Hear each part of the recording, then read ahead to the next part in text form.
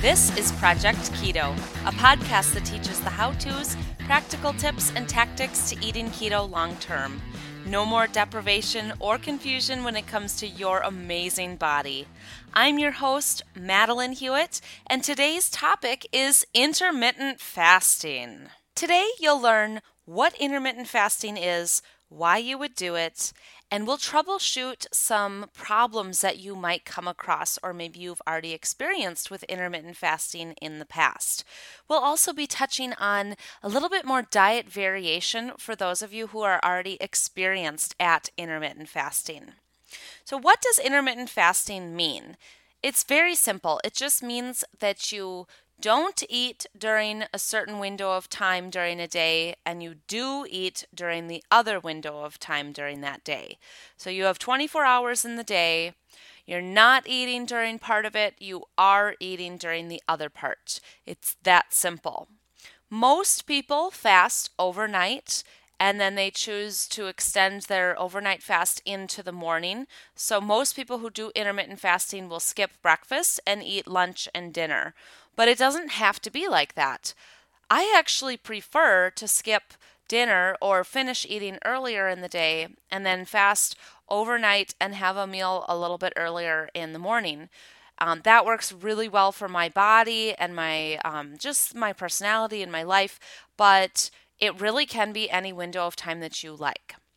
Now, if you're just starting out with intermittent fasting, the first step is to do a 12-hour fast overnight. And some people already do this naturally without really realizing it.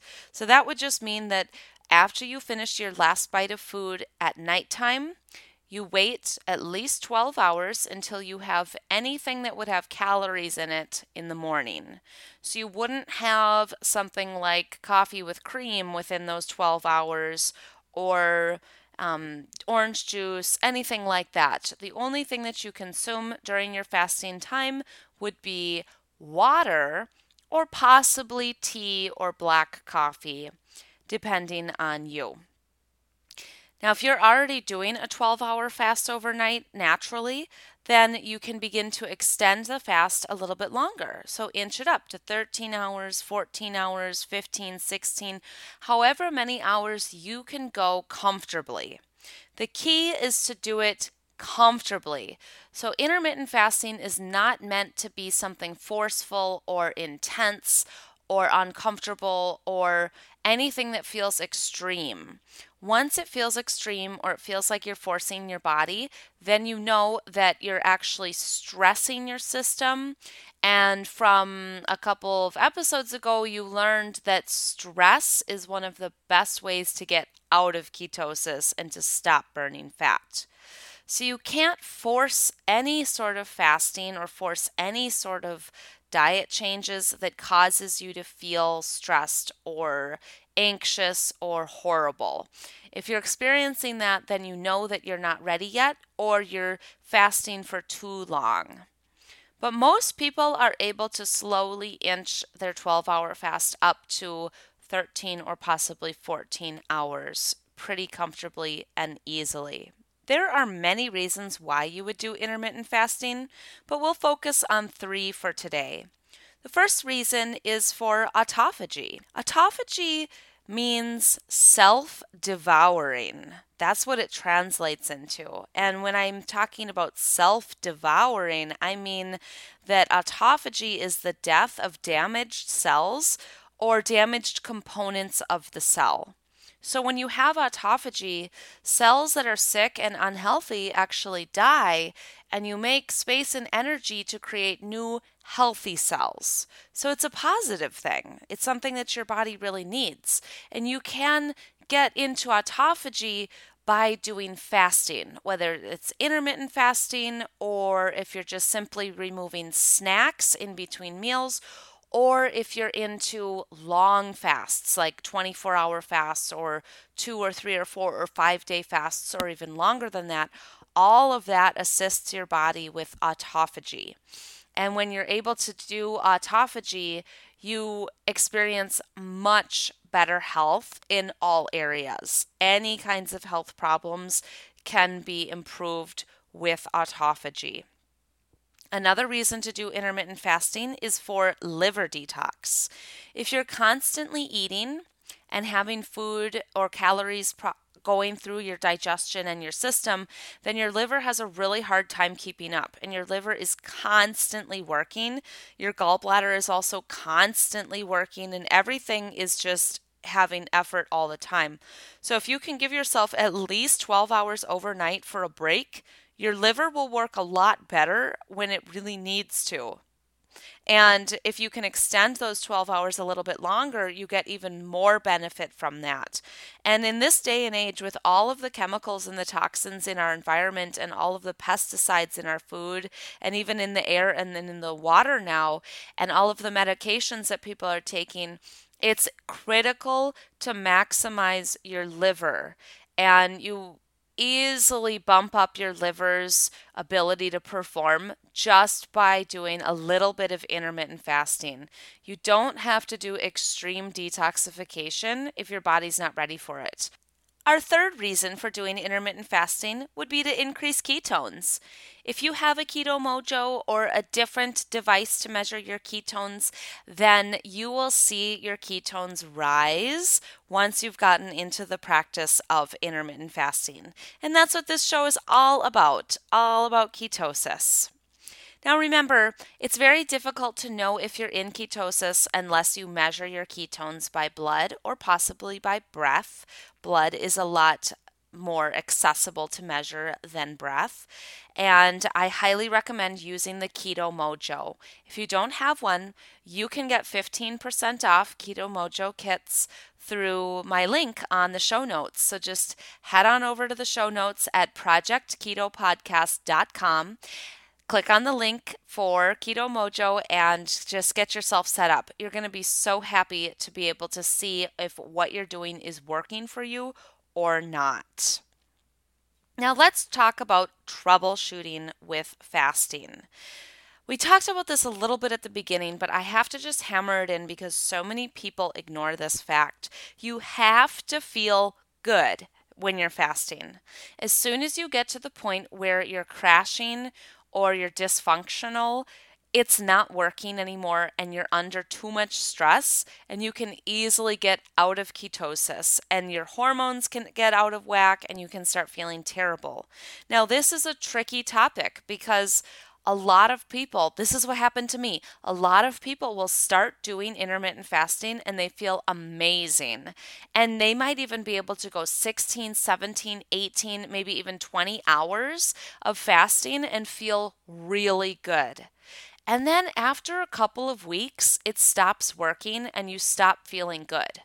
So let's say you've been doing this for 6 weeks straight, and then something is kind of changing, and all of a sudden you have anxiety, or you're really grumpy, or you're getting food cravings, or you're getting kind of squishy and puffy all over, and your body is actually changing, or you're measuring your ketones and they're dropping, and you're not in ketosis at all, or you're very, very low, or you can't sleep anymore, or maybe even your hair is falling out. I had all of those things happen to me after a couple of months of doing pretty extreme intermittent fasting. And then what happened with me is that I just kept thinking that I should do more. I should cut my carbs lower. I should fast longer. I should exercise harder. I should do all of these things harder and more and better and deeper. And then my health kept going down. All of those bad symptoms kept getting worse. And I lost my period for about 2 years. My hair was falling out. A lot of problems were happening. I was having extreme anxiety, really, really bad. And then once I started to ease up on the intermittent fasting, everything started to improve. I also had to increase my carbs for a while and start to do some carb cycling and add carbs in once a week, add carbs in around my periods, add carbs in anytime I was feeling a lot of stress and anxiety, and then all of that improved. Carbs, that's a topic for a different day. Today, let's just really focus on the fasting though. So if you are a person who's been doing this intermittent fasting for a while and you're noticing that your health is actually declining or something just isn't right, and if you're tempted to fast longer, try doing the opposite. Just try for a couple of days to cut your fast to about 12 or only 13 hours and have a little bit more meals, like 3 meals or maybe a few more snacks that day. Do some of these things that would seem the opposite of keto, even for a week. And if your symptoms improve or if your anxiety drops, great. Then you know that that was the answer for you. And then that actually is a positive thing. It means that your body has changed from where you started. You're not the same person anymore. You don't have the same chemistry. You don't have the same body. It means that your body is asking for more variation. So that means that you might do long intermittent fasts some days, short fasts other days, 24-hour fasts some days, carb days some days. The more variety that you can get while feeling good, the better. So remember, we're never going to have a goal of having one perfect diet every day for the rest of our lives. That's just not going to work, and your body isn't asking for that. Your body is asking to become very flexible and able to do many different things. But when you're first starting out, if you've never done anything like this, then you do need to do something more regimented at first and get onto more of the intermittent fasting plan a little bit strict for at least a month or maybe 6 weeks, something like that. For some people, they do really well with a lot of intermittent fasting for 3 months. But as soon as you begin to see your symptoms declining and your health going down, then you know it's time to vary it up or ease up on the fasting for a while or add in some carbs. Another answer for trouble with fasting would be to have a little bit of fat or possibly a little bit of collagen protein during your fasting window.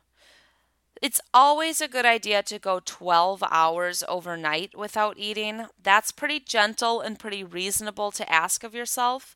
But if you struggle with going longer than 12 hours, then you would be a good candidate for having something like a fatty coffee or a bulletproof coffee or some tea with fat in it or anything else that would be mostly fat in the morning.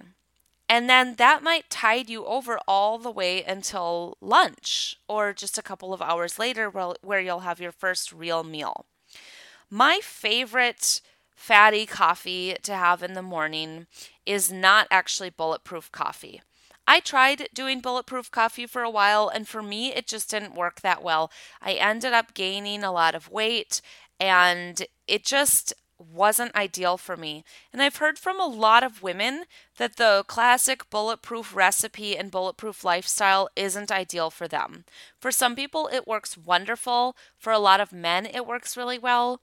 But if you're one of those people that finds it's just not for you, then try some different recipes for a coffee or a tea with fat in it. Here's what I like to do. I brew a cup of Four Sigmatic brand coffee in my French press. Four Sigmatic is a brand that makes coffee without any mold in it. It's very important to be drinking coffee without mold toxins or mycotoxins. And then they also have some special mushrooms in the coffee that give your body many, many health benefits, and specifically some health benefits that counteract some of the negative effects of coffee. So when I use Four Sigmatic coffee, I have less acid reflux and stomach pain, and I feel a lot less jittery. But if you have a different favorite coffee, you can make this recipe with that. I just like Four Sigmatic. So I brew 1 cup of Four Sigmatic in my French press, and then I use the brand Nut Pods coffee creamer. It's a combination of some coconut milk and almond milk, and it's unsweetened. I love the plain flavor, but they also have vanilla and hazelnut, which taste great to most people. So I use about 3 or 4 tablespoons of Nut Pods creamer, And then I like to use the Perfect Keto brand of powdered MCT oil. So it's just a powder, and I put about a half a scoop, sometimes a little bit more than that, depending on how hungry I am, into the coffee. And then a couple of drops of New Naturals stevia. I like the New Naturals brand because it doesn't include GMOs, it doesn't include sugars or artificial sweeteners, which are in most brands of stevia, believe it or not. I think that's kind of crazy, but it's in there. And it has a pretty great taste. Most stevia has a pretty intense bitter aftertaste. New Naturals is the best tasting that I've ever found, and it's the most popular with all of the clients that I've worked with. So I'll just repeat that recipe one more time. I use 1 cup of brewed 4 Sigmatic coffee with about 3 tablespoons of Nut Pods coffee creamer, about a half a scoop of powdered MCT oil from Perfect Keto brand, and some drops of New Naturals liquid stevia. Now that feels very filling to me and definitely can tide me over all the way till lunch or even to a very late lunch, like a 2 or 2:30 or 3 o'clock lunch. If I'm feeling like I've been having higher stress, higher anxiety, I'm not sleeping well, or I'm excessively hungry, then I'll also add a tablespoon or 2 of grass-fed collagen. I like to use the Great Lakes collagen brand, but Vital Proteins is another wonderful brand that you could find. Most women need to have a little bit of protein from something like collagen within their fasting window if they're doing a long intermittent fast. Now, when you give yourself a little bit of fat and a tiny amount of protein while intermittent fasting, you can still mimic a lot of the benefits of fasting. You might not necessarily get all of the benefits of autophagy and a lot of benefit of liver detox. You get some, but not quite as much as just a simple water fast. But you're still going to be able to boost your ketones up when you have just a bit of fat or just a little bit of protein in your fasting window. Now, these are all things that are bio-individual. So that means that everybody's body handles this differently, and your body will also handle it differently at different phases of your life and different stages of your health. So measuring your ketones and measuring your blood sugar is one of the most important things that you can do to be able to tell if what you're doing is working for you or if it's still working for you after months or years of doing it. If you see that whatever you do, your ketones stay up above 0.5, those are your blood ketones, and your blood sugar stays within 70 and 90, then you know that it's working for you. But if you're seeing your blood sugar spiking above 90 or dropping below 70 on a regular basis and your ketones are below 0.5, then you know that whatever you're doing isn't working for you and you can start to pinpoint it, whether it's your fasting, whether it's your amounts of proteins or fats or carbs, whether it's the stress in your life, whether it's the toxin overload in your life, or whether it is something else. You've got some chronic health conditions that you need to address. Remember that keto isn't something that just fixes your health in one snap. Keto is a wonderful supportive tool to assist your body to perform better in all areas. So if you're still having a lot of digestive problems or autoimmune conditions, or you're dealing with diabetes, or you're loading up your body or your home with chemicals or your food with chemicals, then keto isn't really going to give you what you're probably looking for. It just doesn't work that way. To fix your health, you have to address many, many, many different situations. Now, one more point I'd like to bring up about troubleshooting difficulties with intermittent fasting would be the use of exogenous ketones. We've talked about this a lot in previous episodes. And remember that exogenous ketones are not something that you have to use to be successful at keto. For example, I just measured my ketones right before this recording, and my ketones are at 2.4 right now, which is really great. I haven't had any exogenous ketones today at all, and I'm able to get my ketones up to that point by doing some different things like fasting, eating well. I exercised this morning. I've had fairly low stress today, so my ketones are up pretty high. Now, some people cannot get their ketones up above zero point 0.5 without some supplementation until they've been practicing keto for a long time. For me, there's no way I could have gotten my ketones to 2.4 like a year ago without taking exogenous ketones. So for the last couple of months, I've been using exogenous ketones on a fairly regular basis. Most days I have had them, and now I am able to get deeper into ketosis without taking ketones. So if this is all confusing for you, I'm just going to say it in a simple way. If you can't get into ketosis very well naturally yourself in your own body without supplementation, that's okay.